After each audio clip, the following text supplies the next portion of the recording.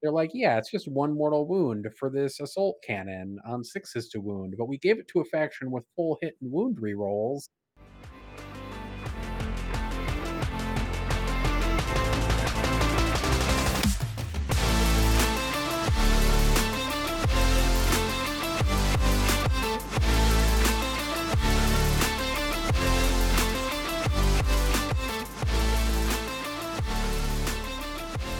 Hi, everyone.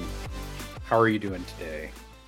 Welcome to episode 40 of Stat Check, the mid-season stats takeover, where all the stats dads take over for all of our competitive correspondence. I don't know. Stat Center. It's Stat Center, but not Discount Stat Center. Yeah. Just a godfatherless Stat Center, really. As always, I am Nathan. We have Jeremy, and then we have Cliff for the first time in quite a long time on the main show. Taking a break from X and One to come slum with us here on the Stat Check show. I guess we should just talk about our weekends, and then we're going to go into whatever random nonsense we decide to talk about today. I think Jeremy has some slides even for you guys, which is going to be great when we try to describe it for podcast listeners. I try to minimize the use of visuals in this just because of that, but at the same time, sometimes it's just easier to talk to a slide. I mean, at some point, I might just share the screen just so people can look at my Excel as I read it for the week. I don't know, just for boredom's sake. Just to give people the extra stats feel of reading an Excel document. Exactly. We can be, well, there's your problem podcast, the podcast with slides. How we indirectly force people to check out the YouTube video. I mean, it was actually, I think, Cliff who suggested in our backstage chat that we should probably start using visuals for our podcast. So next time, not today, but next time. Cliff, how was your weekend? Oh, man. So real life stuff, my sister-in-law had a baby, which is awesome. So my wife was in New York hanging out with the baby, supporting the new parents. So I got to be at home solo with the two bros. That was cool. Went to the zoo, avoided the Please Touch Museum because that guarantees that at least one of your kids gets sick, and then you're done for the following week. Working on some Desolators, 3x5. I'm going to put out some bootleg Moraine nonsense using Death Watch. It will not be as good as the other stuff that uses Desolators better, but that unit slams, so it's all good. Yeah, that's it. Prepping some Chaos Knights for a Crusade League, doing this slow growth thing at the local FLGS. We have 63 people signed up for it, which is madness. That is wild. Yeah, it's amazing. There's actually like real potential to really grow the competitive community locally, which is really exciting. So we're all starting at 500 points. Slowly, we're going to way up to 1,000. Lots of newcomers to the hobby there. Yeah, it should be cool. That was my weekend. Really cool. Slogos are great. Jeremy, how was your weekend? It was good. Well, good and bad. But Saturday was great. We had a RTT, 4 rounds as usual for us. Some of the best players in the city came out to it, so it was a bit of a Shark Tank. Round 1, I paired into Team Canada captain Chris Haynes and taught him a lesson about what Desolator Marines and Terminators do to Solar Watch Custodes. That was a lot of fun. I ended up dropping round 3 to fellow Team Canada member Zach, who was running his Armored Superiority Swift as the Wind guard. Just unfavorable matchup, and he went first, which was really bad. And then the last round, I took up some frustration on the local orc player. Went first into Death Skull's orcs and killed half of his army with Desolators and Terminators. Ouch. Yeah, he took good bits, and I looked down at that and said, "You're scoring 0 on that." He just kind of looked at me and said, "What do you mean?" I'm like, well, all of your Gretchen are in the open, and I'm going first. It's like, man, each of this Talon Master is going to have a field day in about 3 seconds. The Talon Master actually focused on killing beast snaggets because there were no Gretchen left to shoot at. Because each Desolator squad said that unit of Gretchen, that unit of Gretchen, that unit of Gretchen. And just that sounds about right, though. pick them This all is why sequencing is important. Though it probably wouldn't have mattered in this matchup anyway. But man, I actually positioned the Talon Master to only kill Beast Negas anyways, because I knew that I wanted them out of the way. But yeah, and finished third overall. Zach finished first. Team Canada member Will Paul finished second, and friend of the pod and patron Rickard finished fourth, if I remember correctly. Nice. So that was all good fun.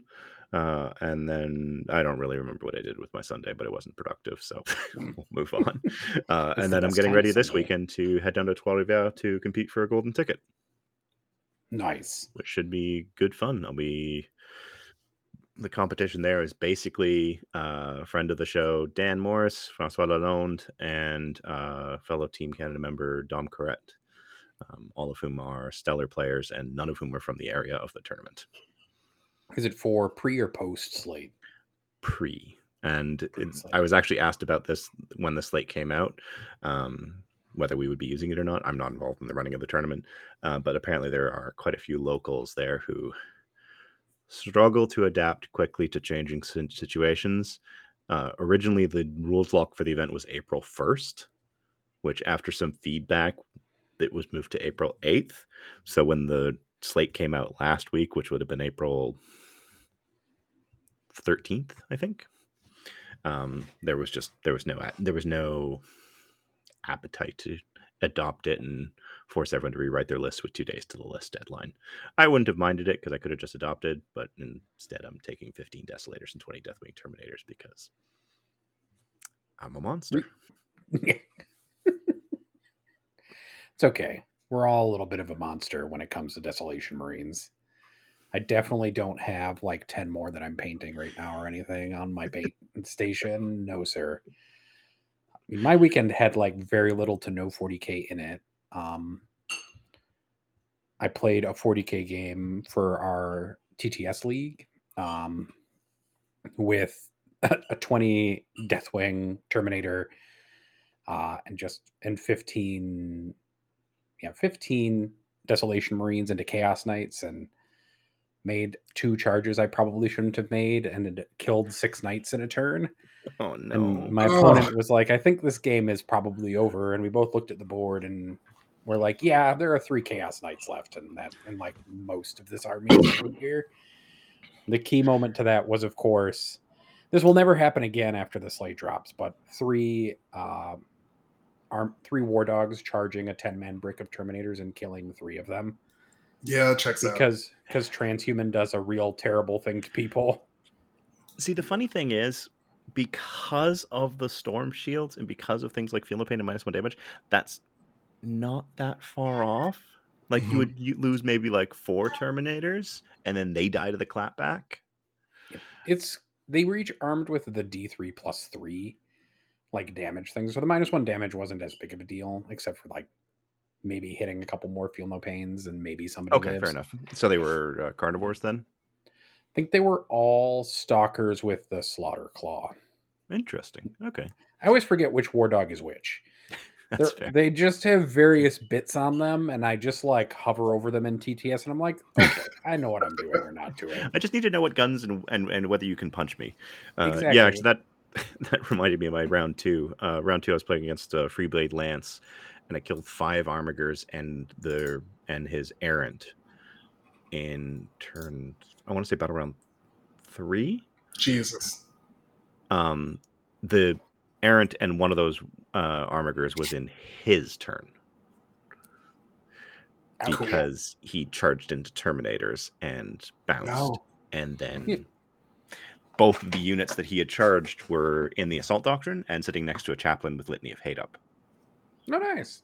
So he was just like, yeah, they're trans hitmen, and that I'm going to transhuman that one. I was like, I don't care. I'm rerolling all hits and all wounds. 4s are 4s.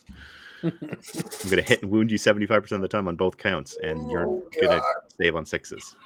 There's definitely a reason that DPW at least got an A for the 1 change from the data slate, which was yeeting all the inner circle transhuman stuff into the sun. That was the right decision. And they get an A for that component of the balanced data slate, because we'll never see that part ever again. There's a lot of other stuff to talk about. Yeah, there's definitely no other issues with Marines. Yeah, the because fact that sub-factions they don't exist at all. didn't change. We'll get into it, but the fact that they didn't change the output of Iron Hands and Dark Angels at all is a slight problem. Anyways, Cliff, I'm what sure do you you guys got? are gonna love that part of our show just a little bit, where we kind of are like, it was nice, but it wasn't that nice. But I guess we can talk about weekly stats real quick, and then we can dive into some more. Oh, what do you? What was Cliff up to talked this about it. weekend? Cliff talked about his weekend. I talked about it. You know, First hit the person. zoo. Sister-in-law had a baby. You know, his name's Ashton. I'm sorry, I forgot about the zoo. Cliff said some very good fatherly advice, which is don't take your kids to the petting zoo because they will get sick. Yeah, no, petting Right, zoos. now I remember that. There's like variations on the Please Touch Museum where it's like you go to an indoor place, there's thousands of children there, and there's like all these like touchable activities. Your kid's just gonna get sick. Don't do it. Expecting parents of one, don't do it. See, I was thinking you were like, yeah, just don't get your kids exposed to farm animals too early because they'll get a bunch of zoonoses and. Thanks for that one. But come out of it with instead- odd farm parasites. Jesus. Look, man, we can talk about that later in the after show where we talk about parasites and really confuse our audience. Oh no. If people really want a life sciences lesson so that I can use my PhD, we can do that later, but not right now. Instead, we're going to talk about Warhammer 40K from last weekend. And talk about essentially a dead meta because all this stuff is from pre-slate, but you guys can kind of see some of the problems that are being addressed and some of the problems that are still going to exist when we talk about some other stuff. And then we're going to talk a little bit about the effects of the slate and talk about some of our top 5 armies that haven't changed at all. But just wait, that's coming. For the weekend, our top performing faction with more than 10 players is Iron Hands, who made up 3.9% of the meta.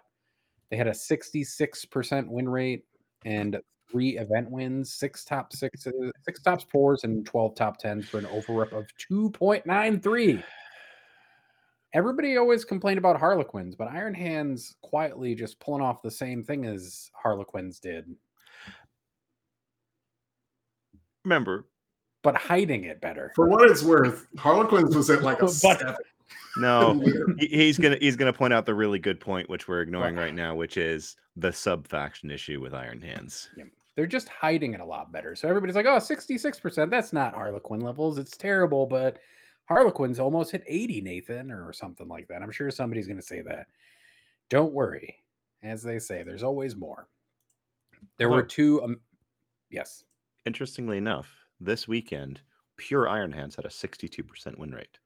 And the Master Artisans Whirlwind of Rage had a 65.6% win rate. Oh, where's the extra 0.4% coming from? That would be from Master Artisans Stealthy, Stalwart Warded, and Warded Whirlwind of Rage, all of which went 4-1. I see. I see. So this time they're not hiding it.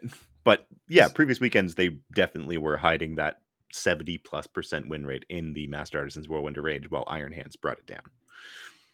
Just because I think it's amusing before talking about the next faction with more than 10 players, we had White Scars and Imperial Fists, each with a 60% win rate, but only because they had one player, and that player went 3-2. Good job, White Scars and Imperial Fists player. You're popping up in the stats. The next faction that's in our over 10 is Gene Stealer Cult.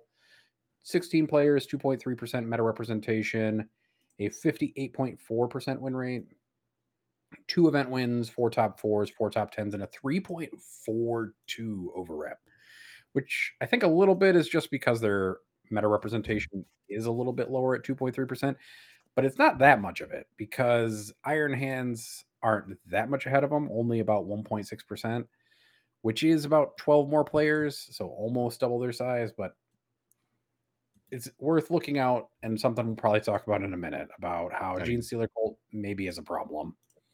They've been consistently at a 2 or higher over rep all season long, so they're a problem. Probably. It also is definitely an effect of having a dozen players-ish who are good at them, just consistently putting up results, but it is what it is at this point. I don't think it's changing anytime soon. Black Templars are next at a 1.8% meta representation, which is 13 players. a 58.2% win rate, 3 top 4s, 4 top 10s, and a 3.16 over rep. This is really more because of their low meta representation. That's a very low number of players. It hyperinflates their over rep. Yeah. But they're not that far behind Gene Stealer Cult. But they didn't win any events. So Black Templar probably worth watching on a more consistent basis. But we haven't seen them pop up in the stats quite as much as they did this last weekend. So something to keep an eye on, but not something to be too totally concerned about, I think, at this point. Dark Angels are next. RIP Dark Angels. We probably won't see you in this part of the stats for a while. A 41 players, 5.8% meta representation, which is a lot for a sub-faction of a faction. A 57.8% win rate, 4 GT wins, 5 top 4s, 12 top 10s, and only a 1.67 over rep. It's probably because you're starting to dilute your pool a little bit once you get over a certain number of players.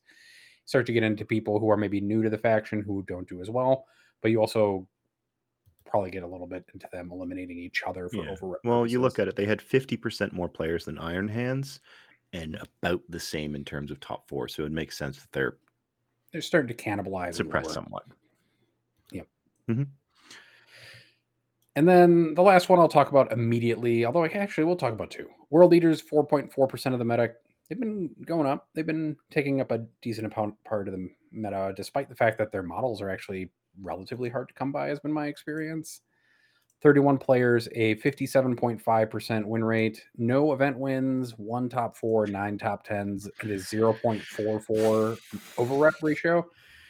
Honestly, I think that there's just a certain point where World Leaders are just the bridesmaid and never the bride in these GTs, unless Anthony is playing apparently. Just a consistent X and 1. A consistent... Go for it. One of the interesting things about World Eaters, because I was just looking at this, is like when they actually lose their games. Because a lot of people think, oh, it's because they're making it to like X and 1. Like they're going 4 wins and then dropping in the final. So they're going like 5 wins and dropping in round 6. They're really not. Really, where they're struggling right now is to convert the first 2 wins into an event win. Because, and I'm looking at like the last 230 players of theirs, and almost half of them lose in the first round, which is average. And then of those that are left, another half lose in the next round. And then of those that are left, another half lose in the next round. So they actually have a pretty well distributed, like, when you're dropping that game. It's not like they're carrying through a whole bunch and then dropping that last game. Mm-hmm. They're losing at pretty equal ways to the round. So it's not like it's like you just can't convert. It's you're a pretty average faction. Like their average first loss is round 2. This is the one situation where I really want to look at RTT data a little bit more, because one of the things that I have heard pretty consistently since World Leaders released in that first weekend where they started hitting the tournament scene is that World Leaders are in RTT just terror. Like they're winning all sorts of RTTs all the time. And I wonder if that really pans out in that data, and looking at it and comparing it to our own data could at least be interesting to see if we see that. Like 17% of their players go 3-0 to start 5+ round events, right? So they're definitely above average there. And that sort of performance would align with a decent showing in the RTT universe. That's fair. But that's also, like Black Templars are doing about the same, like it's not, but from a T-Whip perspective, they're perfectly average. Yeah. Like tournaments and winning position. So to get to that 4-0, they're doing they make up 3.5% of the lists, and they make up 3.5% of the tournaments in winning position. They're actually doing respectable from a top 10 perspective. They're just not really converting as much into top 4s, which really is just a sign of them losing at those earlier stages and not quite hitting top 4 status. Yep. No, I'd agree.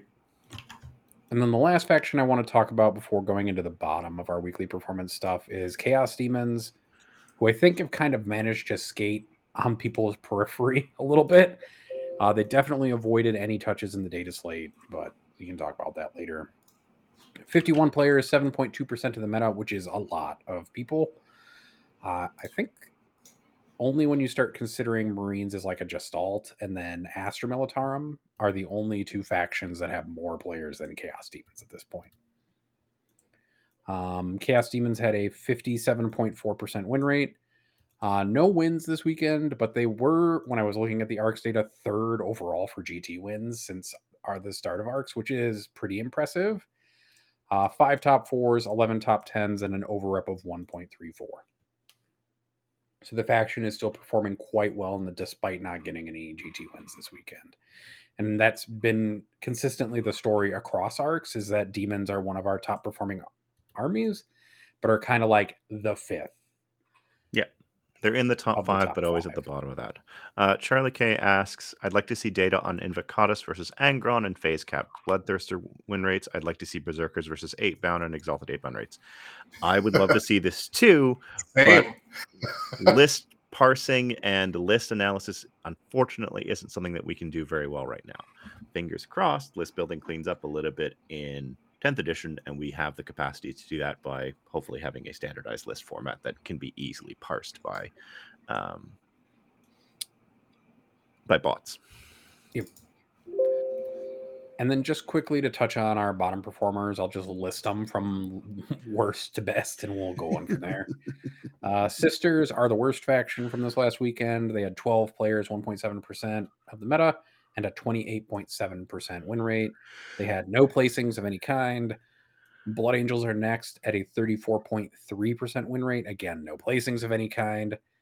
And then we have Death Guard at 36.8% win rate. Again, no placings of any kind. And relatively around the same meta representation. They're all just close to 2. Then we've got Tyranids at 20 players, 2.8% meta representation, and a 39.3%. They did have a top 4, though, and they had 3 top 10s, so they have an overrep of 0.68. And then for our 5th worst performing faction is Tau, who had the most of the bottom performing factions. Tau had 40 players, 56 or 5.6% meta representation, and a 41.8% win rate, with 5 top 10s and no top 4s or event wins over the weekend. So those are our bottom kind of the bucket for at least this week. And we'll talk about in just a second kind of what the situation has been for Arks overall. And I think we lost Cliff temporarily, we've lost Cliff temporarily, semi-permanently. He will be back, I'm sure. So we'll Dashboard Daddy will come back in a minute. I guess in the meantime, we can pull up some of the greater dashboard data and talk about kind of the meta status as a whole, and then kind of talk about the balanced data slate. Yeah, sure. I guess you weren't there when we did our balanced data slate review. I think I kind of have already expressed my opinions on it, and I've also written a little bit more for Goonhammer about what I think about the balanced data slate. What about yourself? Where do you feel that it landed? I think it was fine in like the most. It's passable. Like, it did a good job of doing one thing, which is it got rid of Deathwing Terminators, who are, despite the fact that it makes Jeremy sad, were too good to exist in the meta. No, it makes me happy because it means I don't have to make excuses for running my Ravenwing now. There you go. Because I was always playing Ravenwing, and like in every event that I've been to, with the exception of this weekend, I ran at most 10 Terminators. My last list before this weekend was 7 Terminators, because it was just a couple command squads to wander around and bodyguard characters. That makes sense. So being able to be like, no, I don't want to run that, is now I shouldn't run that. That makes sense. I mean, otherwise, like for the slate, if I were to give it a grade, it'd be a B-, which is barely passing in graduate school. Like, the teacher would probably talk to you afterwards and be like, hey, this needs to be done better. But they definitely get an A for the portion of it where they took Inner Circle and yeeted it into the sun. Mm-hmm. Like, for that part, Games Workshop definitely gets an A. There's just a bunch of stuff that I think that they forgot to address. And we'll talk about it in just a minute here, is that you have a top 5 that has not changed. You maybe cycle in 2 factions kind of into the top 5 a little differently. Maybe you put Space Wolves in now, maybe you don't. You probably add Orcs in, but maybe you don't. Like, there are a bunch of Auto 15 secondaries that probably needed to be touched. If Games Workshop thinks that Auto 15 secondaries aren't a thing that should exist in their game. But I think we've kind of firmly now sat in what the meta will be for the next 3 months until they release 10th edition in June or July or whenever it is. And a lot of that just means that we're in a meta now that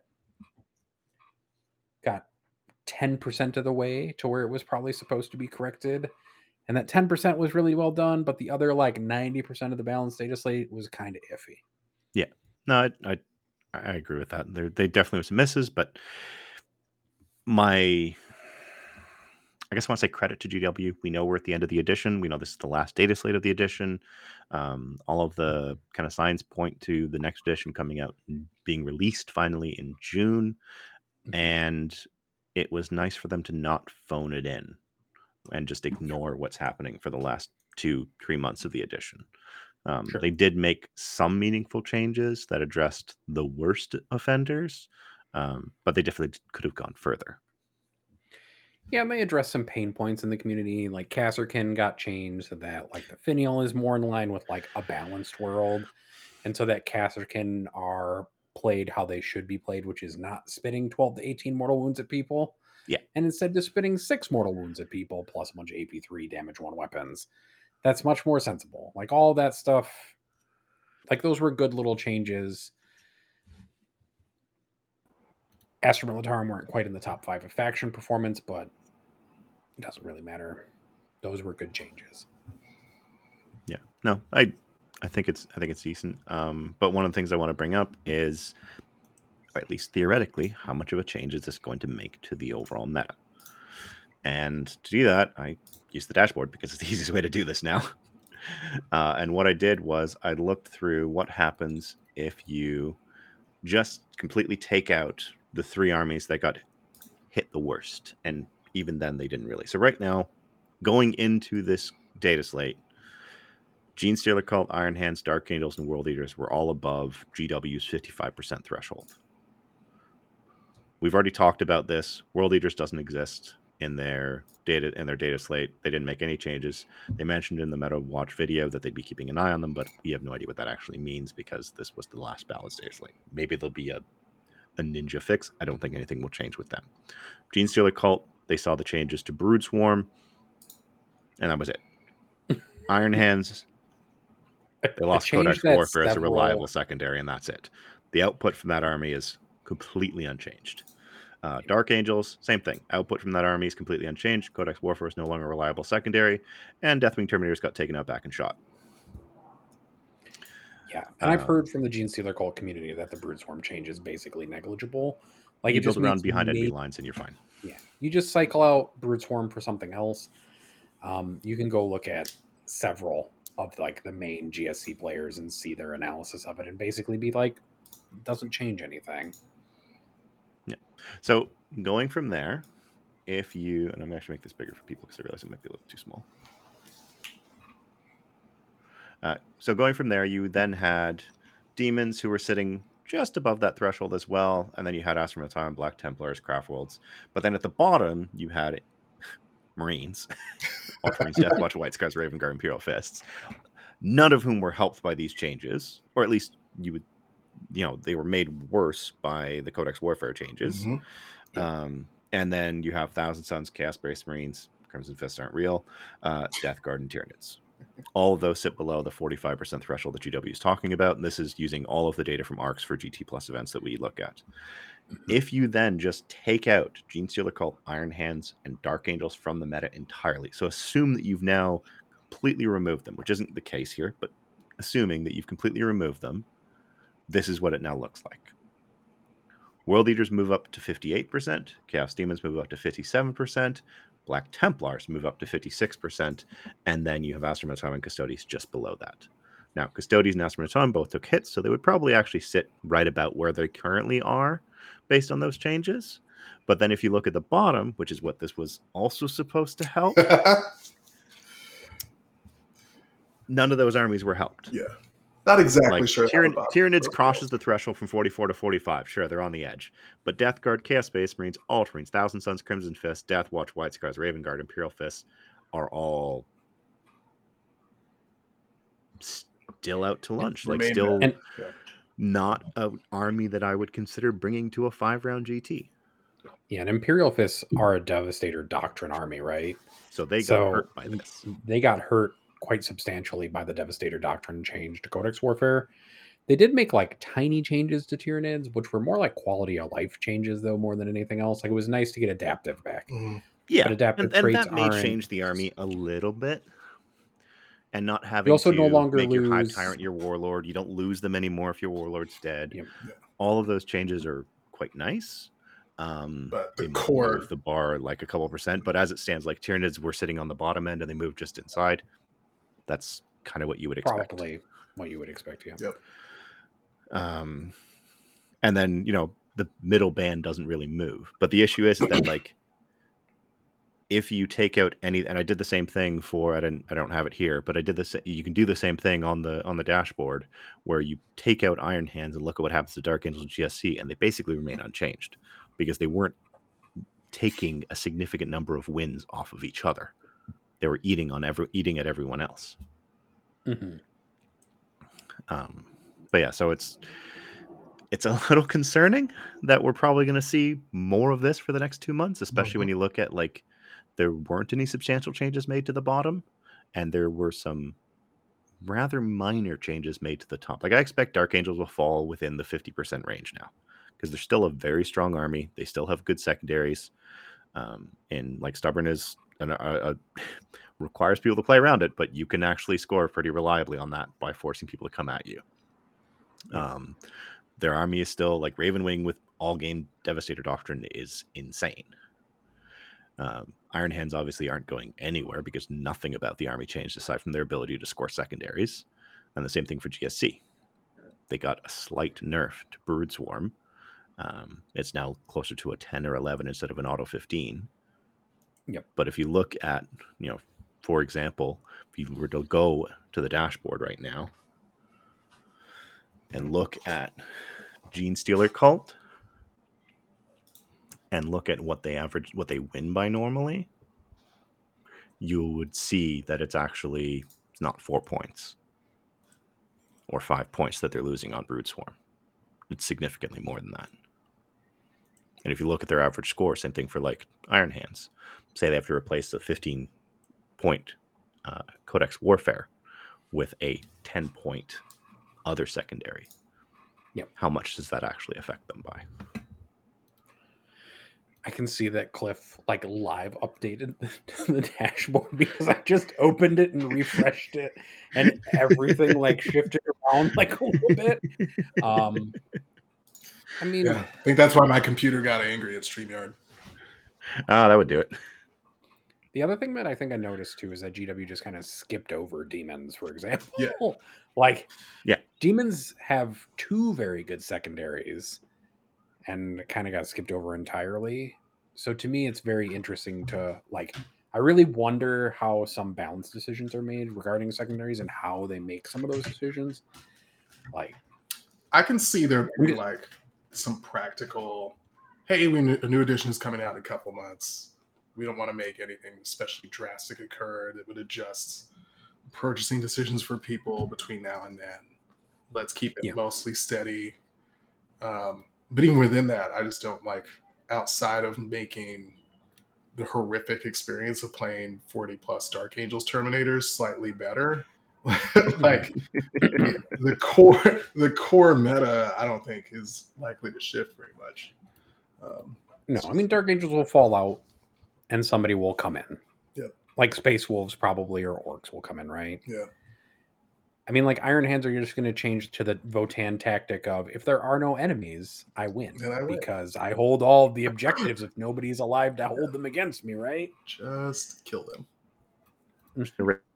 Raise banners on their corpses. Exactly. Can make banners out of their corpses if you're Drukhari. Oh, man. Oh, we forgot my favorite change of the data slate, though. My favorite change, bar none, although it will probably mean nothing in the long run, is that they put core back on my paint engines, which makes me exceptionally happy as a person because I love playing paint engines.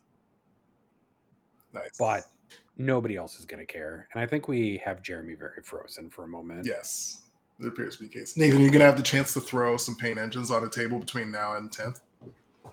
I might do that this weekend. A friend of mine is trying to learn how to play Necrons. Ooh. And I was like, do you want to play against the Marines I'm building or Astra Militarum? And then I was like, such good choices. Time out, Nathan. I was like, or would you rather have a real learning game where I don't bring either of those things? And he was like, I'd really rather prefer it if you didn't bring those things and brought something a little bit more reasonable. Yeah. So I might bring Drukhari or I might bring Tyranids because neither of those two things is particularly competitive right now. Like, if I bring Tyranids, I'll probably bring some weird Gorgon nonsense with a bunch of acid sprayers or some such. Like, I don't know. Just a bunch of weird nonsense that I haven't played in the edition. Maybe I'll convince my opponent to let me play the Toxicrene, who you can't legally play in any terrain environment ever because of the way that the giant tentacles stick out of its face. It's just too big. Its wingspan is too much. It's got too many wings, and it's got too many spans. I don't know. The meta is going to be a little dry, I think. It's not going anywhere. It's not changing. We have until June for things to get kind of exciting again. Like, we'll see if we're right in like a couple of weeks. Mm-hmm. Not this weekend because it's still like only a few events are taking in the data slate still. We'll start to see some of the data come in, but we really won't see any exceptionally large amounts of data come into the data set until the week after, and then the week after that. Yep. So we won't even know if we're right for a couple of weeks yet about the top 5 not shifting at all, or if Iron Hand supremacy is real. It probably is. Desolation Marines are too inexpensive and too good at what they do, which is pick up everything while hiding behind a wall and then pop out from the wall and pick up everything else. But what you gonna do? What's like a hot take you've got for the remaining 2 months? I've got like a semi-hot one. I want to hear your hot take, Cliff. That's what I want to hear. The semi-hot one I've got is rooted entirely in the like peer versus peer dashboard tab, where you can see like, okay, how are newcomers doing against newcomers with a given faction, and how are veterans doing against veterans with a given faction. And Black Templars do reasonably well across both of those. I think likely due to the combination of like being able to throw many transhuman and invuln across everything in your army. Like that's like easy. It's very effective. It works. Doesn't require like high pilot skill. It just like does what it does mathematically. And I could see people sliding over from the like face roll of 40 plus Dark Angels Terminators to the face roll of like 60 plus Black Templars infantry models, plus impulsors. Yeah, it'll be doing that. I don't know. I don't think it'll be amazing, but I could see that. I could see their win rate ticking up a bit. It'll be difficult to see if people actually do that because, like, we saw at the beginning of Arks, the Dark Angels adoption rate was fairly slow just because of the lead time and lag on hobbying all that up, because no one had 40 Terminators sitting around. No one had 20 Terminators sitting around unless they already played Dark Angels. And like Iron Hands, everyone already had most of those models that are good right now from either earlier in the edition or the end of 8. Yeah, the last time they were like this. And whereas like switching into Black Templars right now, that's a lot of models to paint up in a hobby up. We have some locals who have actually been running Crusader spam for a couple months now. This gets like the meta does get better for them with these changes.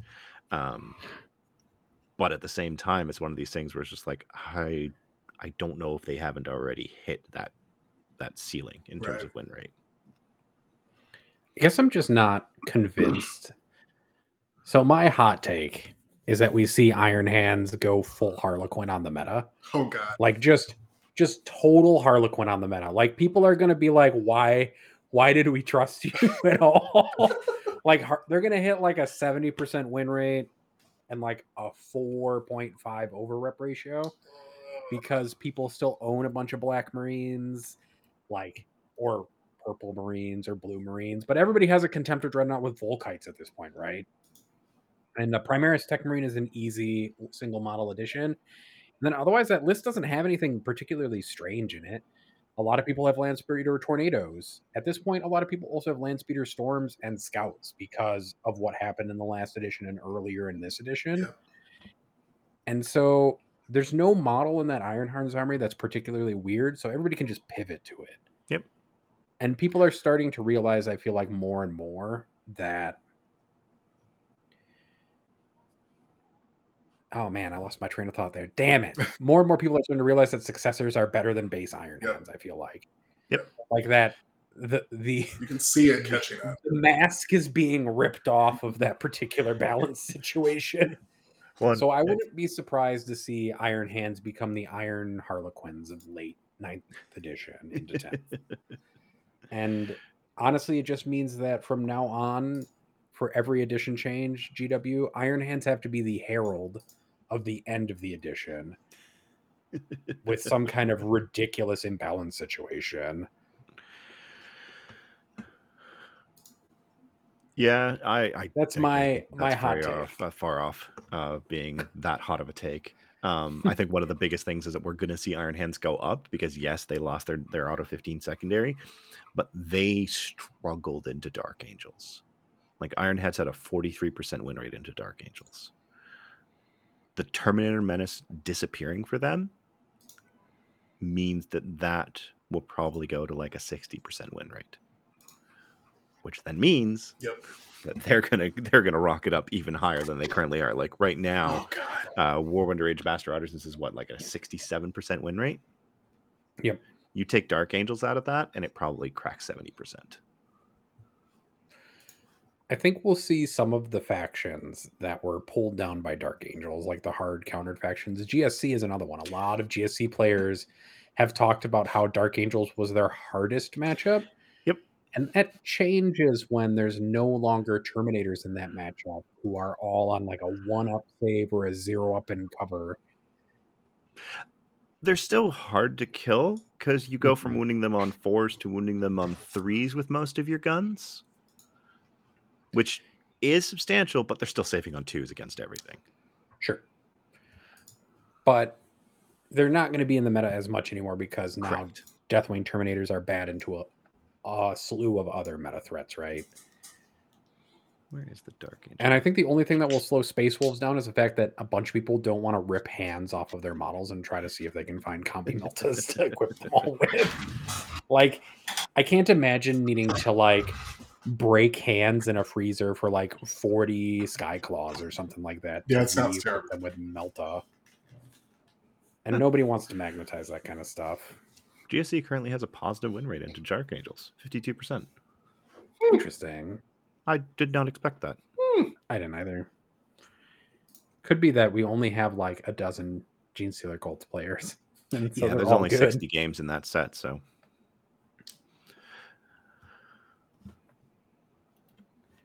I don't know. What other hot takes do we have for the remainder of the edition? I think you're the last one who hasn't given us a hot take, Jeremy, for the remainder of the edition. So my problem is all my takes are currently backed by what I've just been seeing in the data. So if I want to go for a hot take, Demons will crack 60% on regular weekends. Yeah, I believe it. That checks out. It's hard to have hot takes when you're a data person. It's really hard to. I'm like all three of us had takes that were like mild to medium, like Midwestern spicy takes. Just now. I guess the hottest take is that we will Orcs are gonna crack 60. Watch it happen. Orcs crack 60%. Yeah, come on, Orc players. Come on, guys. You underline the core problem. Throw the kill rigs away. Start playing proper transports. Come on. Come on, Orc players. You can do it. I believe in you, kind of. But not Seth. I don't believe in Seth. Friend of the show, Seth Oscar. I don't believe in you, Seth. Mostly because you keep not running transports in a way that makes me sad and infuriated. Come on, Seth. You're better than that. Love you, Seth. I guess I can do plugs real quick, and we can do a quick break. I don't know. How am I supposed to do these plugs again? Oh, yeah. Thank you for watching this really strange episode of Stat Check where we talk a lot of nonsense. If you've been watching this long, it would be awesome if you could send us a like, add a comment to the video, subscribe to our YouTube page. If you find yourself able to, go over to patreon.com/statcheck and join our Patreon, which will get you access to our Discord. Our Discord gets you access to all sorts of fun stuff, like TTS majors that are run out of our Discord. We'll be running another one for 10th edition inevitably. You also have just a loving community where you can get access to all of us. I like to say it's chaotic comforting. So if you come and you can feel supported by an awesome community of people, you can also talk to all of us from the show.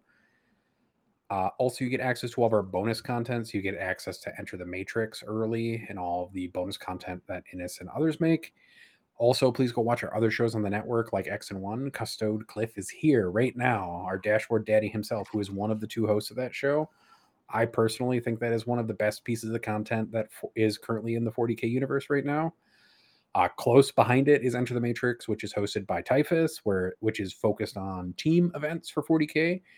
They just put out episodes for matchmaking into 5 and 8-man team events, which are amazing pieces of content if you want to get involved in team content. So good.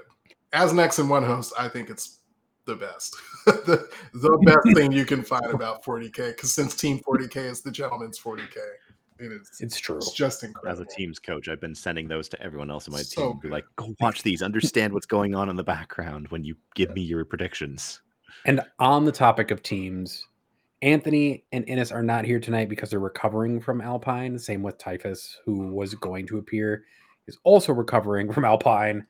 And they're going to talk about their Alpine team experience which either they later won. this week or weekend or next week. Yeah, which they won, just so everybody knows. You can probably see that content either this weekend or next week on Tuesday. We're going to take a break for 10 minutes. There will probably be an ad here, as Innes likes to say. Otherwise, you can sit here and talk to Jeremy and Cliff and I while we sit here and stare off into the darkness that is our lives. I don't know. Thanks, everyone.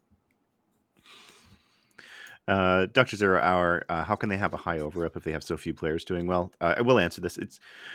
So Genestealer Cult, one of the things with them is that they don't make up a large portion of the meta. And when you make up a small portion of the meta, having a high win rate and also converting that into event placings can skew what your over-rep looks like because you're looking at such a small sample size. So, for example, over the entire season, so since the beginning of February, we've had 187 Genestealer Cult players, which makes up less than 3% of the meta.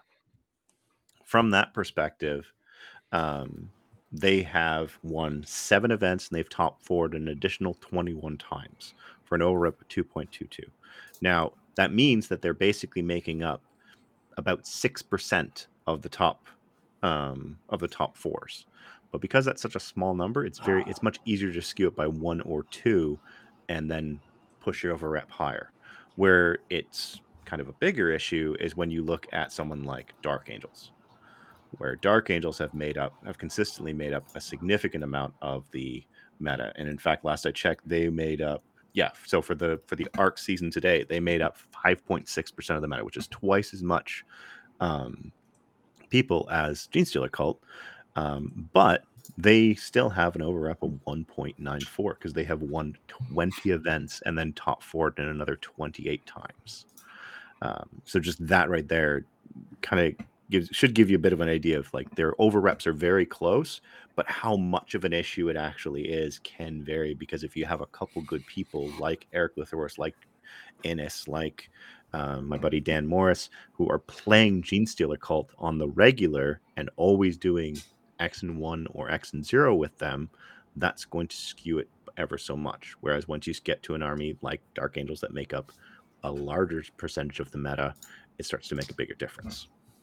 Here's some spice. Is Genestealer Cult actually good?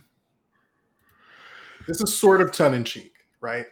Like, to the point that you just said, Jeremy, like, there are a few players who are just exceptional, who would be exceptional regardless of their faction choice.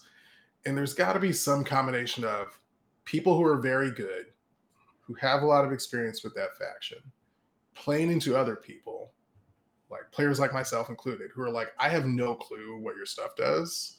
Let me know what's going on. And as a result, aren't planning for it. They're getting blasted. Like, people who know how to play the game are just showing up, getting creamed. That was their first run in or second run in with GSC. They're not planning around it. They're not tactically good. Like, is that in fact an indicator of a problem, an underlying problem with the faction? Or is that an indicator that it's really good for highly skilled players? So there's an interesting thing, and you can answer that question in the dashboard, right? Aha. Because Dashboard Daddy right here is going to advertise for the dashboard real good, which is nice because it's a great tool. And if you start pulling apart Genestealer Cult into like those various tiers, once you hit the experienced tier of player is when you start seeing the Genestealer Cult win rate skyrocket above 55%. So it's like 59% for experienced. And then I just had this clicked and then I forgot to re-click it. And 64% for veterans. But when you look at newcomer, which is probably why you don't see a lot of newcomers continue, is it's 42% for newcomers, which is quite an interesting idea of like, man, I'm going to get this wrong and somebody's going to yell at me later, but it's a very high skill ceiling faction, but also a high skill floor faction. Yeah, because you basically... Yeah, you just move both of them up. Otherwise, I'm going to get yelled at later by somebody in my DMs about getting that incorrect, which is what happened the first time I talked about skill floors and ceiling. No, you're not far off. And it's also interesting because when you look at the peer versus peer tab on the meta on the dashboard, it tells you kind of a similar story. Genestealer Cult overall have a 58% win rate, but veteran versus veteran, which is basically our way of showing that you've been to a handful of GTs, you probably at least run into them before, so you have an idea of what they do, that drops to 56%. And then if you go to the newcomer versus newcomer, where people are running their first GT, now that might not necessarily their first event, but their first GT-sized event, it drops to 53%.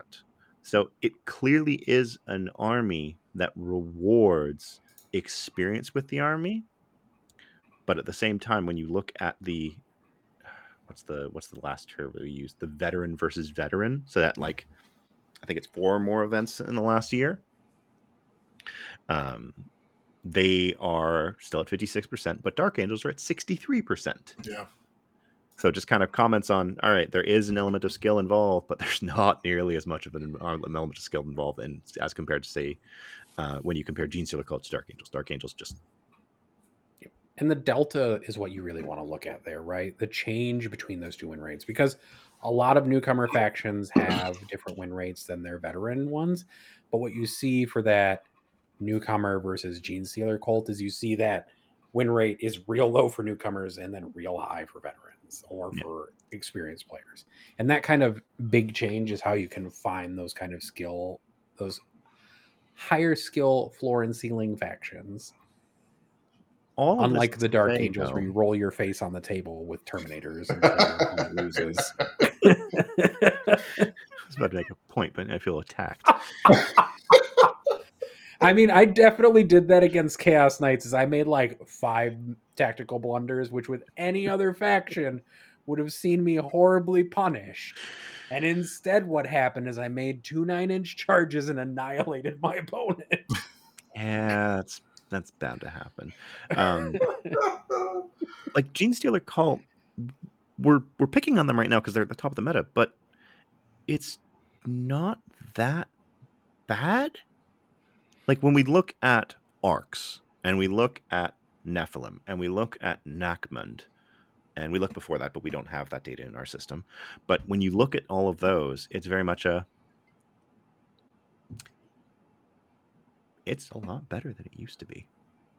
Like, we're talking shaving a couple percentage points off to get them into the I hate the term, Goldilocks zone. So we're in a pretty good spot. Like, yes, they didn't adjust nearly as much as they should have. GSC probably could have taken another hit. Iron Hands could have taken another hit. Demons could have taken a hit, but we're still in a really good meta.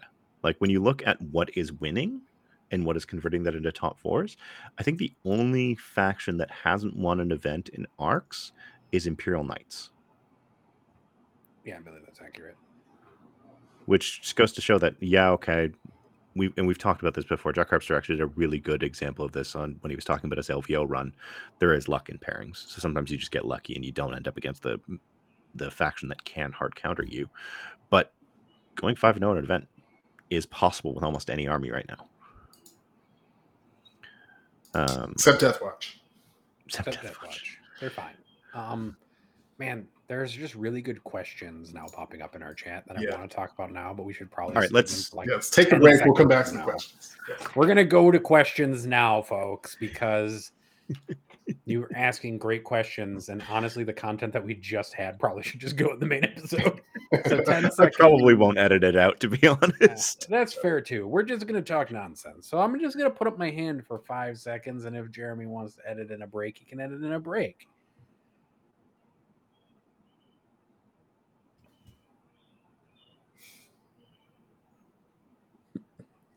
I can't do it. It won't work. Welcome back to the show, everybody. You probably just heard an ad and missed entirely me and Jeremy trying to figure out how mirrored cameras work to put ours together. No. Slowly. It's not going to happen. I'm too old for this. Sorry. Let's start with Zachary Bell, because you did super chat this. I've heard various pro mention that certain armies are solid to go X and 1, but struggle to win events. Is there any data to support that split? Well, this would be a great way to segue into, again, using the dashboard. And I'm actually going to show this because people watching are going to be interested in it. That's not the right window. More visuals. They're gonna expect these next time, Jeremy. I know. I'm setting myself up for disappointment later on. Alrighty. So I can actually see what I'm looking at, so I don't have to go look over here. So state of the game is the first tab that you almost always are gonna is where you lock onto this. And one of the great things to look at is looking at first positive records, but also looking at 3-0 event starts. So you can actually look at what armies start events off very strong, and then you can look next to them at event wins to see, okay, well, how many events do they actually win? And usually by looking at the ratio between those two will give you a pretty good indication of armies that are struggling to convert that 4-0 or that 3-0 into an event win. So, a good example of that actually is GSC. If you look at GSC and you look at their record distribution, you can see that it's skewed to the right, but they have very few event wins with that 5-0 or 6-0. As opposed to Dark Angels, who they actually have a more balanced, but they have about 50% percentage-wise more X and O's or higher than GSC. And if you look at it, they've won 2.5 times as many, despite making up only half again in terms of percentages. So that's probably the best example. GSC have a really high win rate, but they haven't won a lot of events respective to that win rate. Iron Hands, on the other hand, make up 4% of the meta. They won 11 events. They're right on. And if you look at it, actually, this is a really funny drop off. But they have the same number of 5-0s as Dark Angels do, of the base percentage of they make up 9% of Iron Hands players and 9% of Dark Angels players go 5-0 or better. Another sort of segue into that, again, if you're using the dashboard, if you hit up, so there's a little filter in the top right called more than 5 rounds. So if you really want to narrow it down to 5-round events only, you can unclick the 6+s. And then in the event record distribution panel, you can see the percentage of players of a faction that went 0-5, 1-4, 2-3, 3-2, 4-1, 5-1. And so that'll let you see like literally who went 4-1 and then who went 5-0, what percentage of players from each faction went there. This is a great time to show World Eaters who slam at 4-1s and like get wrecked on event wins. World Eaters, I do love this. Like you look at the distribution right now. So I'm going to read this out for the benefit of those in the podcast. So most armies have a fairly normal distribution that peaks at 3 wins. World Eaters don't. So World Eaters, 5% of their players win no games. 9% of their players win 1 game out of 5. 23% of their players win 2 games. 31% of them win 3 games. 31% of them win 4 games, and 1% of them, which is actually only 1 player out of, I actually don't know how many are here, but 1 player, actually I can hover over this and tell me. 1 player out of 77 has won a 5-round event with World Eaters. I just love that cliff drop off right there. Unreal. Yeah, just like, whoops. Bam. Brian, Great. that is only 5-round events, not just the first 5. So it's literally Brian, we don't. Yeah, the top cut world weirdness of that treats it as a 6+ round event. Yep. I think what that tells us is that World Eaters might in fact be the most perfectly designed gear/dad hammer player faction ever, because you will win more than you lose, but at no point will you be in danger of taking an event away accidentally from someone who is better than you at the game. At the same time, they also have a 58% win rate and a 1.82 over rep. So they do need to be tuned down just a little bit. Yeah. And I think just a bit. We mentioned it in the Arks review. I had kind of hoped, and Innes and others had kind of hoped that the Pile of Skulls secondary would be capped at 12 points. Yeah, and that probably would have done enough to bring them in line. Sure. On the topic of World Eaters, Dick Johnson asked, World Eaters new players at 52% is super interesting. Probably an element of not enough folks with new book at enough events to make many veterans. So for us, and this is a key distinction that we make, the veterans and experienced and newcomer tags are associated with the number of events that a person has gone to in the last year, not necessarily a number of events that they've played with that faction. That's something that we could probably look at a little bit more in 10th edition. Yeah. When we update everything that we do, to look at how many events they've played with that faction, because we know that there's a difference there. But at the same time, you look at someone like Manny Chima, who played 9 GT plus events since we started recording data in February. Oh, yes. Thank you. And he won those 9 events with 6 different factions. Yeah. So from that perspective, it's one of these things where it's both numbers need to be looked at the same time, basically. Mm-hmm. That's another really good question here from Elo Woozle, which is, what do you view as a good number of games for overall faction win rates versus specific pairing win rates? And those are a little bit different because it's a lot easier to get those overall faction win rate data, and it makes a little bit more sense when you're looking at it than it is to get specific pairing win rate data. So obviously it varies the length of the season, but right now, if we look at the data that we have right now, we have a total of 6,500-ish games since the beginning of February.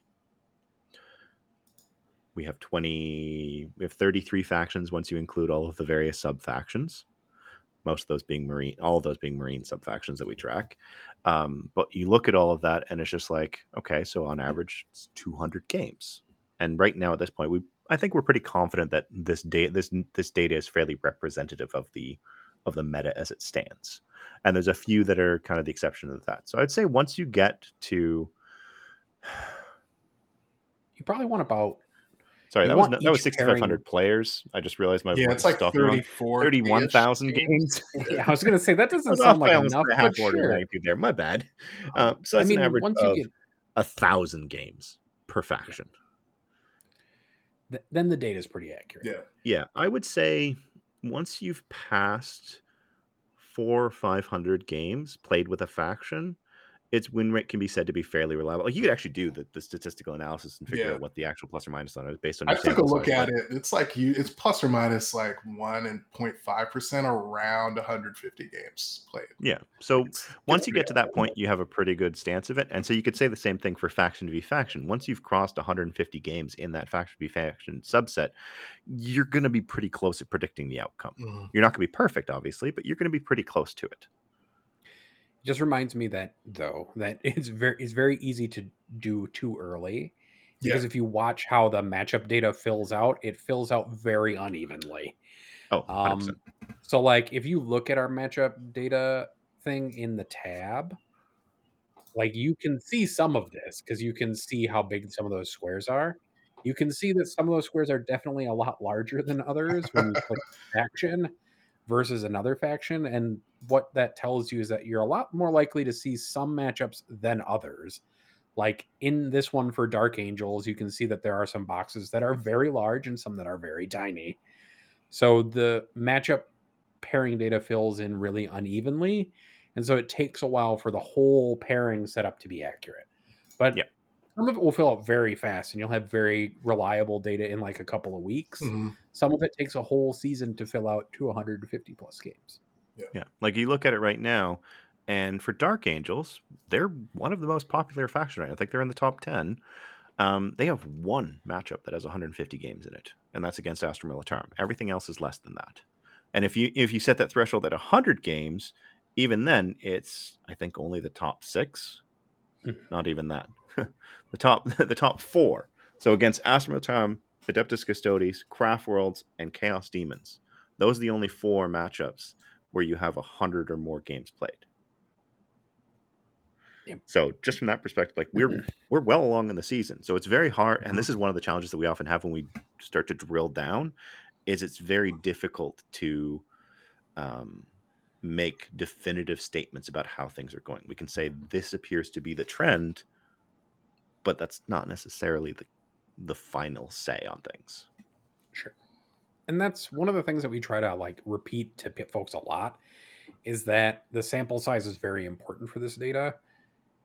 And like when we talk about weekly data, we're mostly looking for just general trends, and we're not trying to make conclusions based solely on weekly data, but we try to make conclusions off monthly or several months worth of data instead, because it does take quite a bit of data to make sure that what you're saying is accurate. Because on a week to week basis, when you have relatively small sample sizes, sometimes like with that Imperial Fist and that Crimson Fist player or White Scars player from this week, they can hit a 60% win rate because there's just one person playing it. And so you need to add some of those considerations when you're looking at this data, not just in 40K, but in life in general. It's worth considering the sample size of what you're looking at. Yeah. Drew Euler also asks, and we'll get to the Discord questions right after this. It's just on my screen. Is there a way to discern shooting-based armies, melee-focused armies, and balanced armies? Not from the data. That's something that you would talk about more from talking to people about how an army is played. Mhm. Some armies are more balanced in that you can run both shooting and melee elements. Some are pure melee like World Eaters. Some are pure shooting like Tau. But it's not something you can see from the data, because if you look at where the matchup currently stands in the state of the game, World Eaters are a melee army.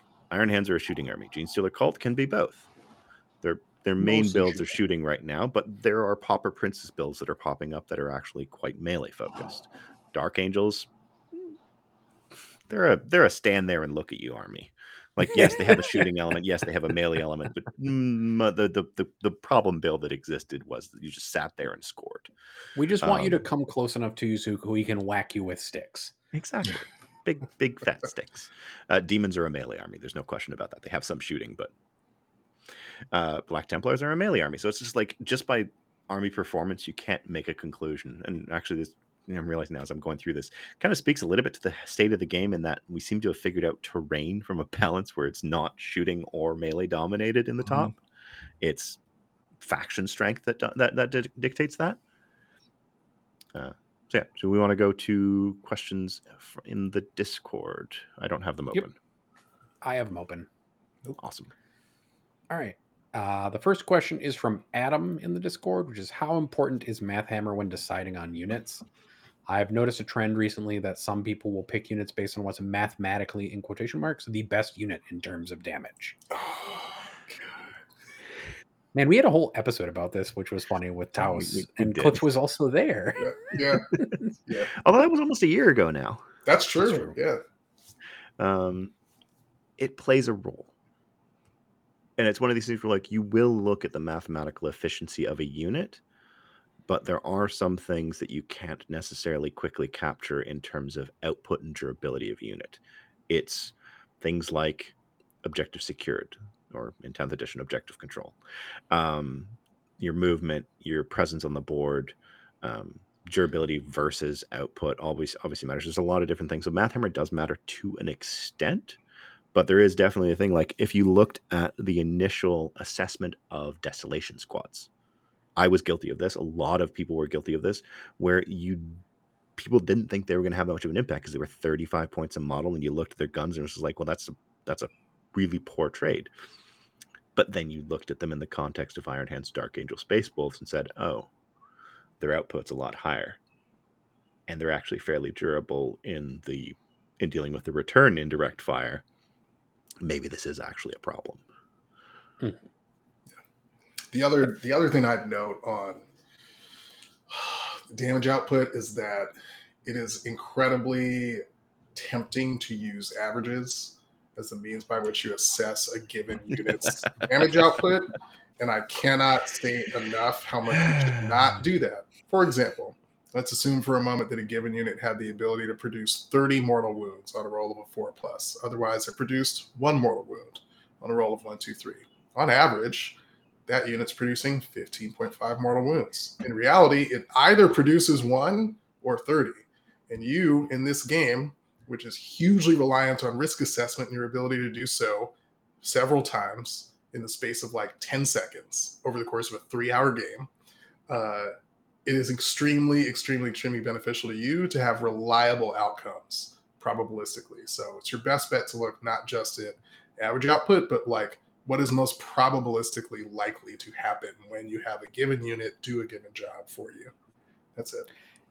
One of the things I want to say, just to go off of what Cliff said, because everything Cliff said is exactly what I think on this topic, is that you can look at the distribution of results in tools like Unit Crunch.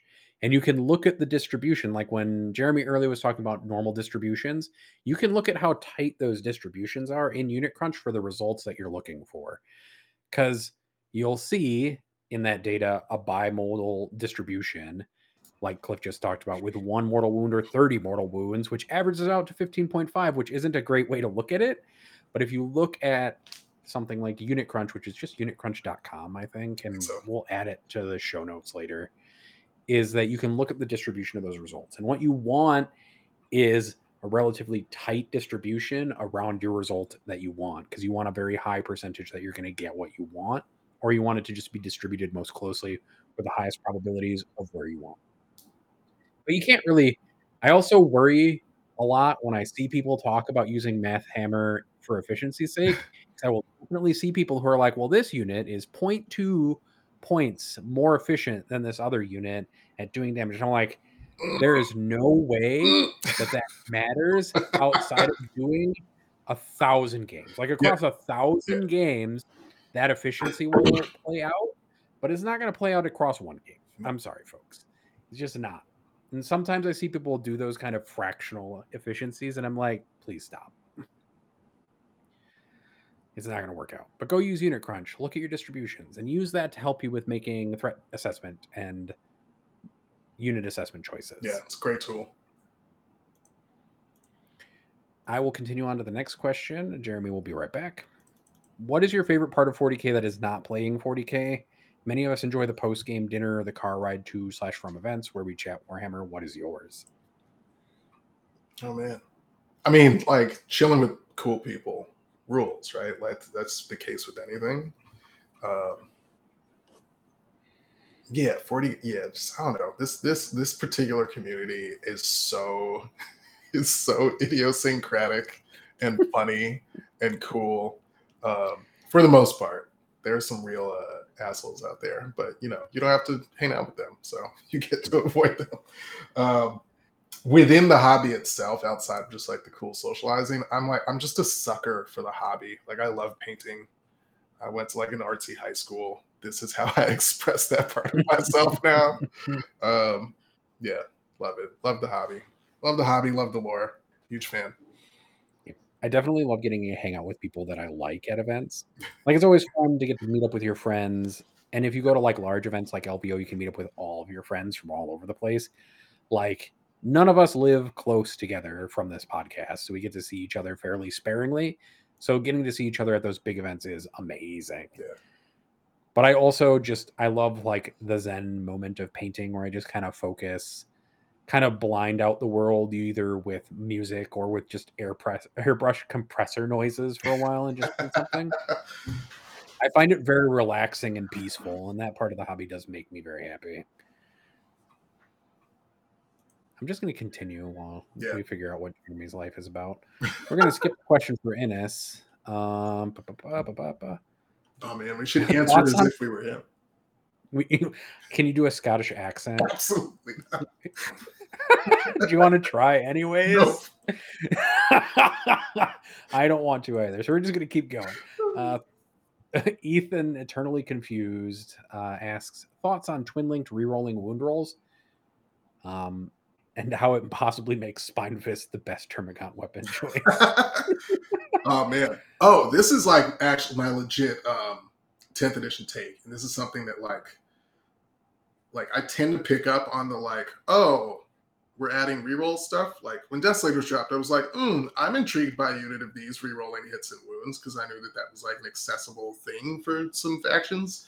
Like they're adding a lot of baseline reroll to hit and wound and skip a roll when you roll a 6 on a given like space. And that stuff is so lethal, especially when they stack together. And so it strikes me as not, it strikes me that maybe, unless these are some of the most dangerous unit buffs that they're previewing so far, that like maybe they didn't quite learn the lesson about stacking probabilistically influential buffs on top of each other for dangerous units to increase their output past what you would expect. Like it's not, I don't know. I'm concerned about the lethality being too high a jump. It is a bit of a concern. I'm leaning towards they're just using certain units that have these abilities to demo them. I'm really hoping that this is the case. But at the same time, they also showed today one of the combinations that I was terrified of seeing, which is anti-something 4+ devastating wounds. Now, it's on a one-shot gun. You get 2 shots in half range. That's not that big of a deal. But the fact that they consider that an okay thing to combine, where on a wound roll of, in this case, 4+, you do a mortal wound. Yeah. It's coming. And that's a relatively generic weapon term, too. Like, combi weapon is not very descriptive. There are a lot of combi weapons in this game. So we don't know what combi weapon that is. Maybe it's a new one. Maybe it's a Volkite combi weapon. See, like, and that's the thing. Like, that profile sounds like a Volkite, like, charger. Can you imagine, though, a Contemptor Dread with twin Volkites? Well, here's what twin-linked Volkites that are anti-infantry 4-up, causing mortal wounds. Deathwatch veterans only have it's just a baseline thing that you can give them. Like, here's a combi weapon of choice. Yeah. So I'm hoping that that's not all combi weapons. That's just a specific thing that the Terminator librarian can have. Same. But like at the same time, when you look at the number, actually, come to think of it, that combination now makes me think of haywire guns. Oh, devastating wounds and auto and anti whatever. Vehicles. Because if you think about it, like how the haywire guns worked is that against a vehicle, a wound roll of X would give you this. I mean, it used to be a 4 or 5 was 1 mortal wound, and then a 6 was D3 mortal wounds, right? Yeah, so I could see that maybe being flattened out to being like, if they were to do that combination on a haywire blaster, for example, to be like it's damage 2, but it is anti-vehicle 4-up devastating wounds. The problem that comes up very quickly is as soon as you start putting that combination of devastating wounds and anti-X against multi-damage weapons, it gets real scary real fast. Yep. Ugh, And I'm gonna like have to scour maybe it. that feel no pain, that 4-up feel no pain against mortal wounds, or that just psychic actually. That was just It's against Psychic. psychic attacks, which means you yes. get it against smite. You would get it against the mortal wounds from smite, Mhm. and you would get it against force weapons. Yep. So that's interesting. I am still optimistic about the edition, but I worry that the promise of less lethal is only going to be kept in some ways. But there's a lot of potential for mortal wound output so far, especially like they're like, yeah, it's just one mortal wound for this assault cannon on 6s to wound, but we gave it to a faction with full hit and wound rerolls. Whoops. So that, whoops. I mean, we'll find out if it's a problem. Yeah. It's We And still I'm- are seeing all of this in the vacuum of information. Like we don't have how armies are being built. We have a rough idea. We don't know points. We don't know overall faction rules. We don't know defensive stats of things that would be targeted by these things as much. Can we focus on the real news? Orcs are 1 inch faster. No, that's a weird boy that's 1 inch faster. he's charged by the warp. He explodes, which is my favorite thing I've ever seen in my They gave entire deadly life. demise to the weird boy. He- So when for he dies D3 on a mortal 6-up, he does D3 mortal wounds to everyone within 6 inches. I love it. Also, his headbanger thing is also hilarious. If they haven't reduced orc squad sizes, so if orc boys are still 30 max, you could have a 7 damage, like Strength 12? 12 AP 3 sniper rifle. I'm here for it. I think Well, the precision is only on like a specific roll to hit, though. but My I can't understanding is remember. they haven't told us, but all of these things seem to be triggering on unmodded 6s. So precision is probably an unmodded 6 to wound, Mhm. like Yeah. a critical wound. And then you get to pick the unit. You get to pick the model in the unit that you can do damage to. Yeah, essentially. you Captain's allocate it just instead of blowing the up. defender allocating, which is cool. Yeah, you just allocate it to that that Terminator and just watch him go kaboom. No, you allocate it to the weird boy in the opponent's army and make him Go kaboom. nuke himself.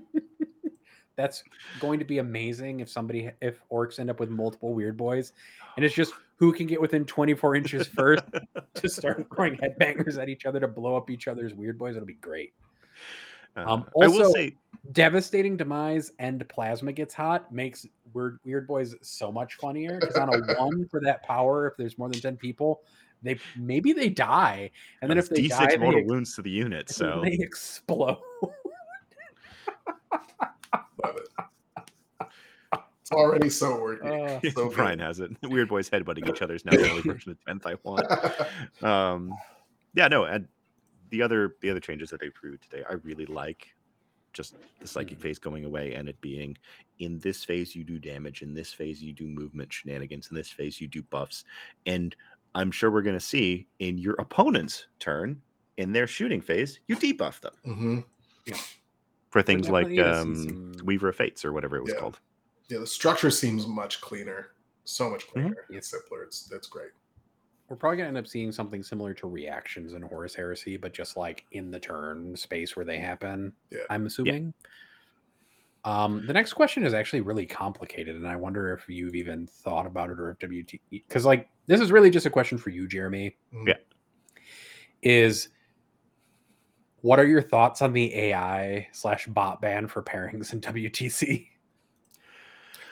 That's an interesting one. So there's no secret that teams do their pairings research and do the breakdown of, all right, we're playing Scotland. We know they're going to lead with Gene Stealer Cult. So we are going to make sure that our 2 attackers, like our first 2 attackers, know the Gene Stealer Cult matchup extremely well. So that one is good. Like there's no secret that doing that kind of research helps a lot and figuring it out helps a lot. Optimizing pairings is useful. But it's only as useful, and we saw this recently at the Canhammer team tournament, where your predictions and your guide to those predictions are only as good as the data that it's being fed. So The caveat for AI, just generally speaking, and machine. Yeah, garbage in is going to equal garbage out, and especially more in this case where we had a team who was using an algorithm to help them do their pairings, to figure out who their first drop should be, what they should put down as attackers if someone drops it, all of that. But they didn't take into consideration what they were running specifically and whether those predictions that they had put forward were accurate enough. So there were some where like their wins, they predicted their wins pretty closely and then maybe a little bit higher, but in their lost rounds, they lost significantly harder than they were expecting to, because they didn't realize how swingy some of those matchups were. Got too cute. One of my favorite things about that is it's basically just the ruler determining a cancer or not cancer for skin cancer in machine learning research. Is that they've fed in the data, but the algorithm's just going to pick whatever it thinks is the correct marker, not necessarily what you want it to think is the correct marker, and that might just be a ruler. Sorry, folks.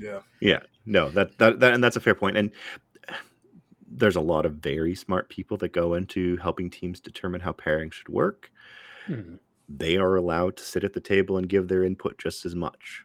Like having an AR or a bot help you is a tool, but you can also just generate your pairing matrices, generate your optimal layouts, print those out, and then use them at the table. Jeremy, Go ahead. No. You should finish your thought. I was just going to say, I don't think this is going to have nearly as much of an impact as people may think. The biggest challenge, of course, is how do you enforce this? And the only way that you can possibly enforce is say no electronics at the pairing table. You're allowed to use the papers in your hand, and that's it. Right. Which isn't that wild, but it would mean that you would have to print off everything, which is insane. Your Excel sheets, yes.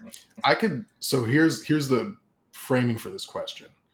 I could see in theory it being relatively straightforward to build out like a game theory algorithm that would look at existing faction versus faction matchup data and even like sub-faction stuff within it and like produce a set of results given a prompt.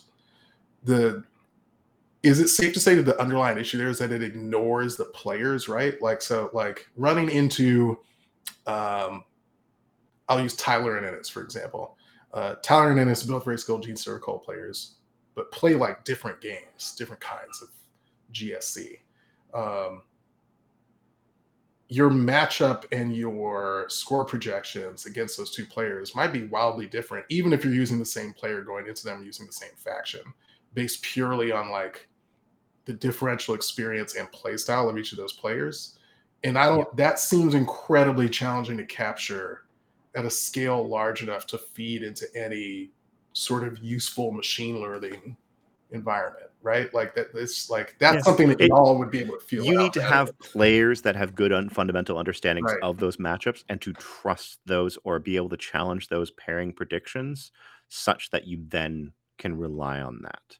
Like, I can't use, I've created it, I've looked at it, and I've used it to compare.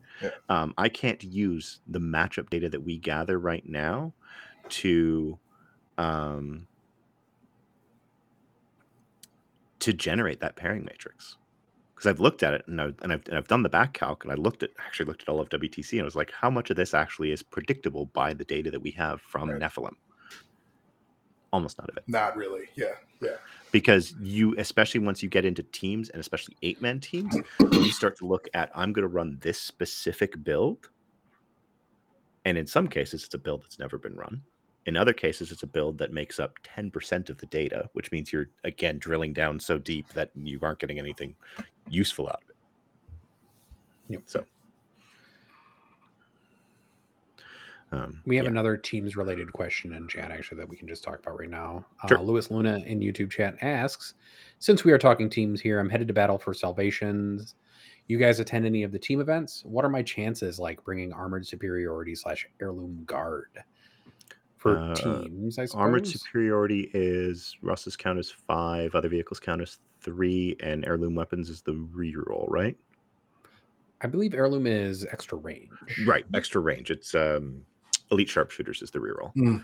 Yep. It depends. I'm pretty sure BFS is 5-man teams. I don't know what the terrain looks like and whether they have actual like different tables. But Guard as a whole is fairly solid. You don't have a lot of really bad matchups. You can score fairly reliably, so I wouldn't expect to win every game, but I would expect that you would score points in every single one of those games. I don't know how BFS is doing their scoring. I'm presuming that they're being smart about it and doing differential scoring, in which case Guard, they have a pretty good differential game. They can deny primary, especially with armored superiority. You can actually bully your opponents out of the middle objectives fairly reliably. It's one of the reasons that my local player, Zach, really likes armored superiority, is it changes he goes armored and swift, right? He likes Swift, though. Armored and Swift, but armored he plays is specifically for contesting those objectives in the middle, so you can throw two Russes on an objective and say, I've got 10 model OPSEC on here, deal with it.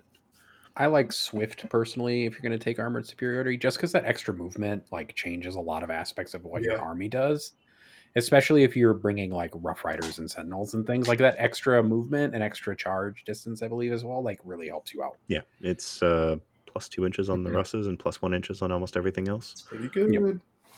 It's pretty good, especially because Russes aren't like, if you charge a Russ with like the right buffs on it into combat, it might kill a thing or two, and it's 5 models OBSEC. Like if you get it onto an objective against somebody's MSU unit, you'll probably kill a few of them with its attacks. If they're like cheap OBSEC units, you can do it. It's not like necessarily the best choice on earth, but it's a thing you can do if needed. Well, and also bad touching Russes is no longer a thing. Yeah, you can't bad touch. You have to do some really clever like multi-touching and wrapping to keep Russes from actually shooting at your army. Yep. All right. And then we have more questions from Sam, so I'll just pull out a couple of them. Sam asked the pairing question about bots. Yep. What is the next evolution of stats that you lads want to achieve? List analysis. Give me lists. Yeah, I want easily parsable lists so that we can do, if you include 3 units of Exalted 8-bound and 3 units of 8-bound, you have a 75% win rate. I want to be able to do that. Not necessarily to like that exact detail, but I want to be like, if you include, because GW is talking about enhancements now for armies. We don't know what they are, but I'm assuming that those are warlord traits and relics replacing them. That right there, I would love to be like, if you include this enhancement, your win rate jumps by this as opposed to not including it. Yeah, that's the good stuff, man. Because that's like the NBA like lineup stuff, right? Like when you got like these 3 players on the court, you're like plus minus goes up like 7.5 points. Like that stuff is fantastic. I would love. This is more just like a manual collection challenge that is doable but annoying, like the terrain format being included. Like what was used, and then using that as an additional filter. I'm also trying to think about like I want to do like player stats, which we were sort of throwing around the other day in the Discord. Like, do you want to do it like NFL football style, where they come up on screen and I'll be sensational like that. I had joked with Joe at one point that I was gonna create that for him so that when he was on War Games Live, he could pull up like a player card for the player that he has on stream. Because every now and then I would do that. I would open up my database and would just be like, hey, so and so has played in 4 events this year, and they've played 3 different factions and they have a 62% win rate, or they've finished their best finish this year was 2nd at Adepticon singles event. Like things like that is really fun to be able to pull up on the fly. I love it. We did a little bit of that for FLG for LVO, where they wanted stats on, I think it was the top 8 players, and we built that out for them. We were like, here's everything that you need to know about them, here's their stats, and here's their what events they've been to this year. Last time they top 4 an event using Harlequins was maybe in 2021. Yeah. You can convince WTC to do something like that, because everybody will be from their national teams. Yeah, we're just gonna get little videos of everybody crossing their arms, shouting at their like high school mascots. Yeah. Oh yeah, they're gonna say the city they're from or like the province, I guess, or state. That'll be great. Yeah. Dan Morris sent us 20 Canadian dollars, which is 20 fake dollars, to build him a list on the fly with the lion. Oh, it's all Jeremy. I would just take out all the Terminators, put in more Ravenwing Talon Masters and just abuse the Lions reroll 1s to hit and to wound for characters. Just run triple Talon Masters with him. Can't. Oh, 2 Talon Masters. Yeah, they're lieutenants, so you can only run 2. Sorry. So 2 Talon Masters and I don't know. Azrael. Azrael and the Lion felt too much the similar role. It's not really worth it. I'm taking this seriously here. I like I it. I was just paying $20 $20. here. I'm going to take that 20 out of the fund. No, but in all seriousness, I would probably start with a Lion, 2 Talon Masters, couple units of infiltrators because you need something to be able to bully your stubborn. 15 Desolation Marines, probably. At least 10 Desolation Marines. 15 would probably be pretty good. After that, I would still include a brick of Deathwing Terminators because they aren't cheap. And when you can shove them into the Assault Doctrine and get reroll wounds against big stuff, it makes things like Knights real easy to deal with. Like, the Lion already kind of solos most of those things, but can company veterans bodyguard the Lion? Yeah, because he's a character. Okay. Just take Deathwing Command instead. Yeah. They're sure. 5 or 8 points more, and you can give them a Thunderhammer and Storm Shield. Yeah, I was just wondering. Just don't deep strike it. No, don't deep strike it. Don't do that. Don't deep strike it. Don't do that. If you want to build the deep strike build, I'm not saying you should, but if you want to build the deep strike build, you build it around a chaplain. You have to. You need the extra. You need the bonus to charge. Yeah, you need the +2 to make it somewhat reliable. Yeah. On that note, everyone go read the Lion book. It was great. It's not out until next week. Shh. Oops. Go buy the Lion book. It's great. There's an audiobook for it or no? I believe there should be an audiobook soon enough. Who's the narrator? I think they're releasing it in tandem Keeble? with the regular book. What? Do you know who the narrator is? Who's the reader? I do not.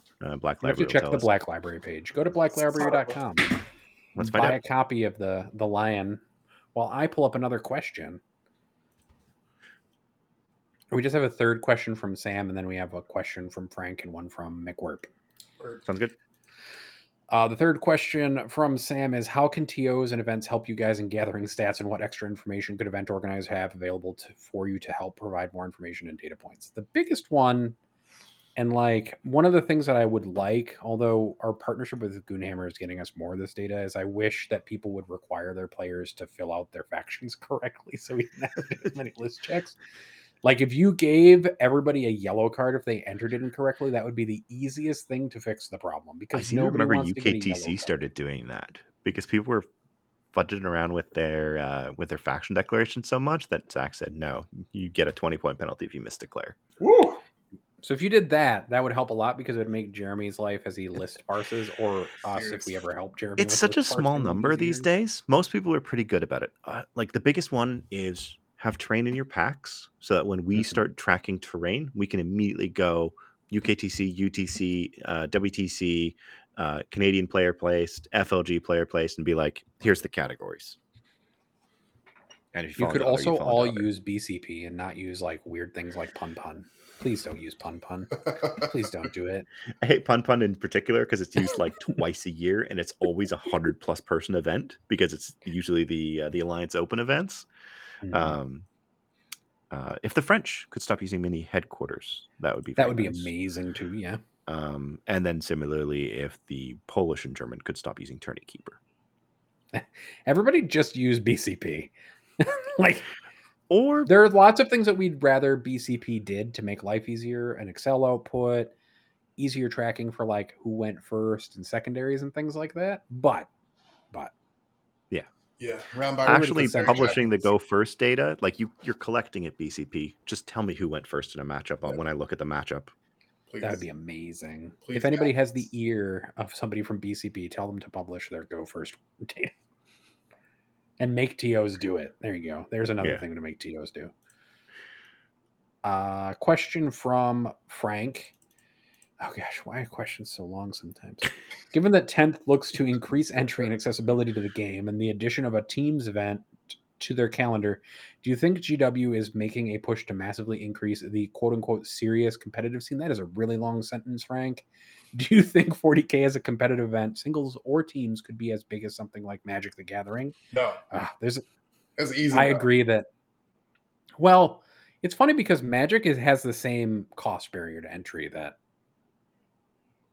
not for like product does. Your local situation. Right? Standard's pretty expensive though. Yeah, if you want to be standard it has a similar barrier to entry. The bigger issue is space to play and terrain.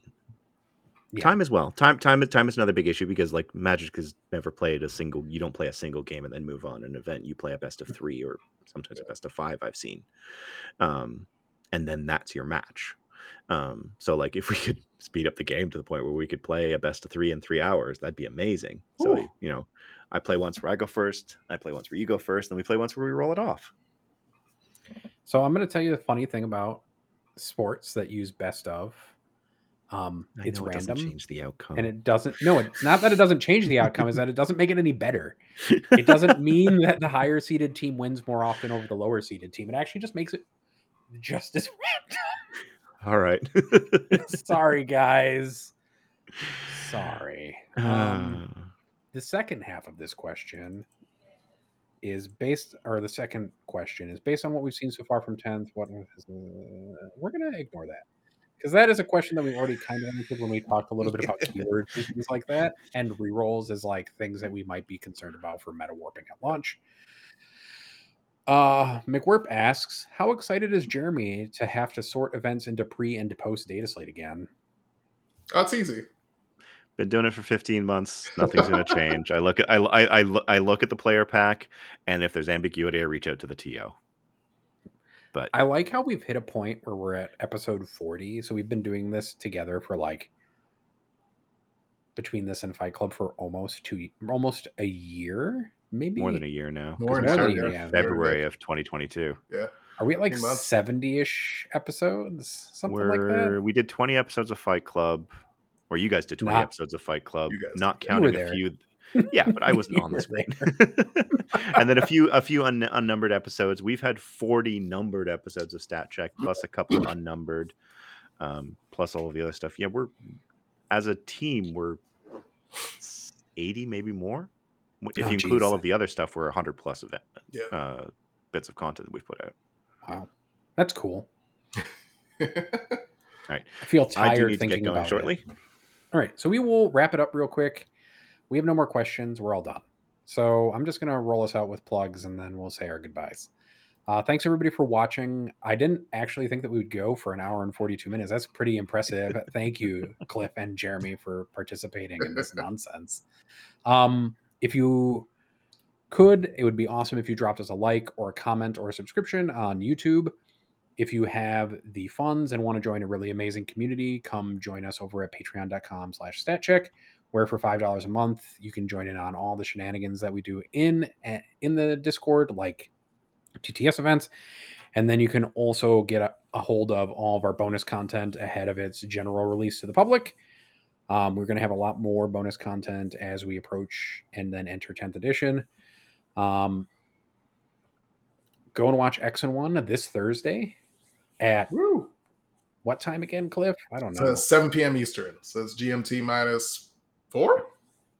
5? I think it's UTC minus 4 and GMT minus 5. I can't remember. There we go. Also, go watch Enter the Matrix, which is hosted by Typhus, which has an irregular schedule, but I'm sure that he'll release another episode once things have settled after Alpine.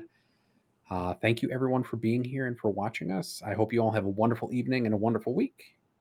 One last plug.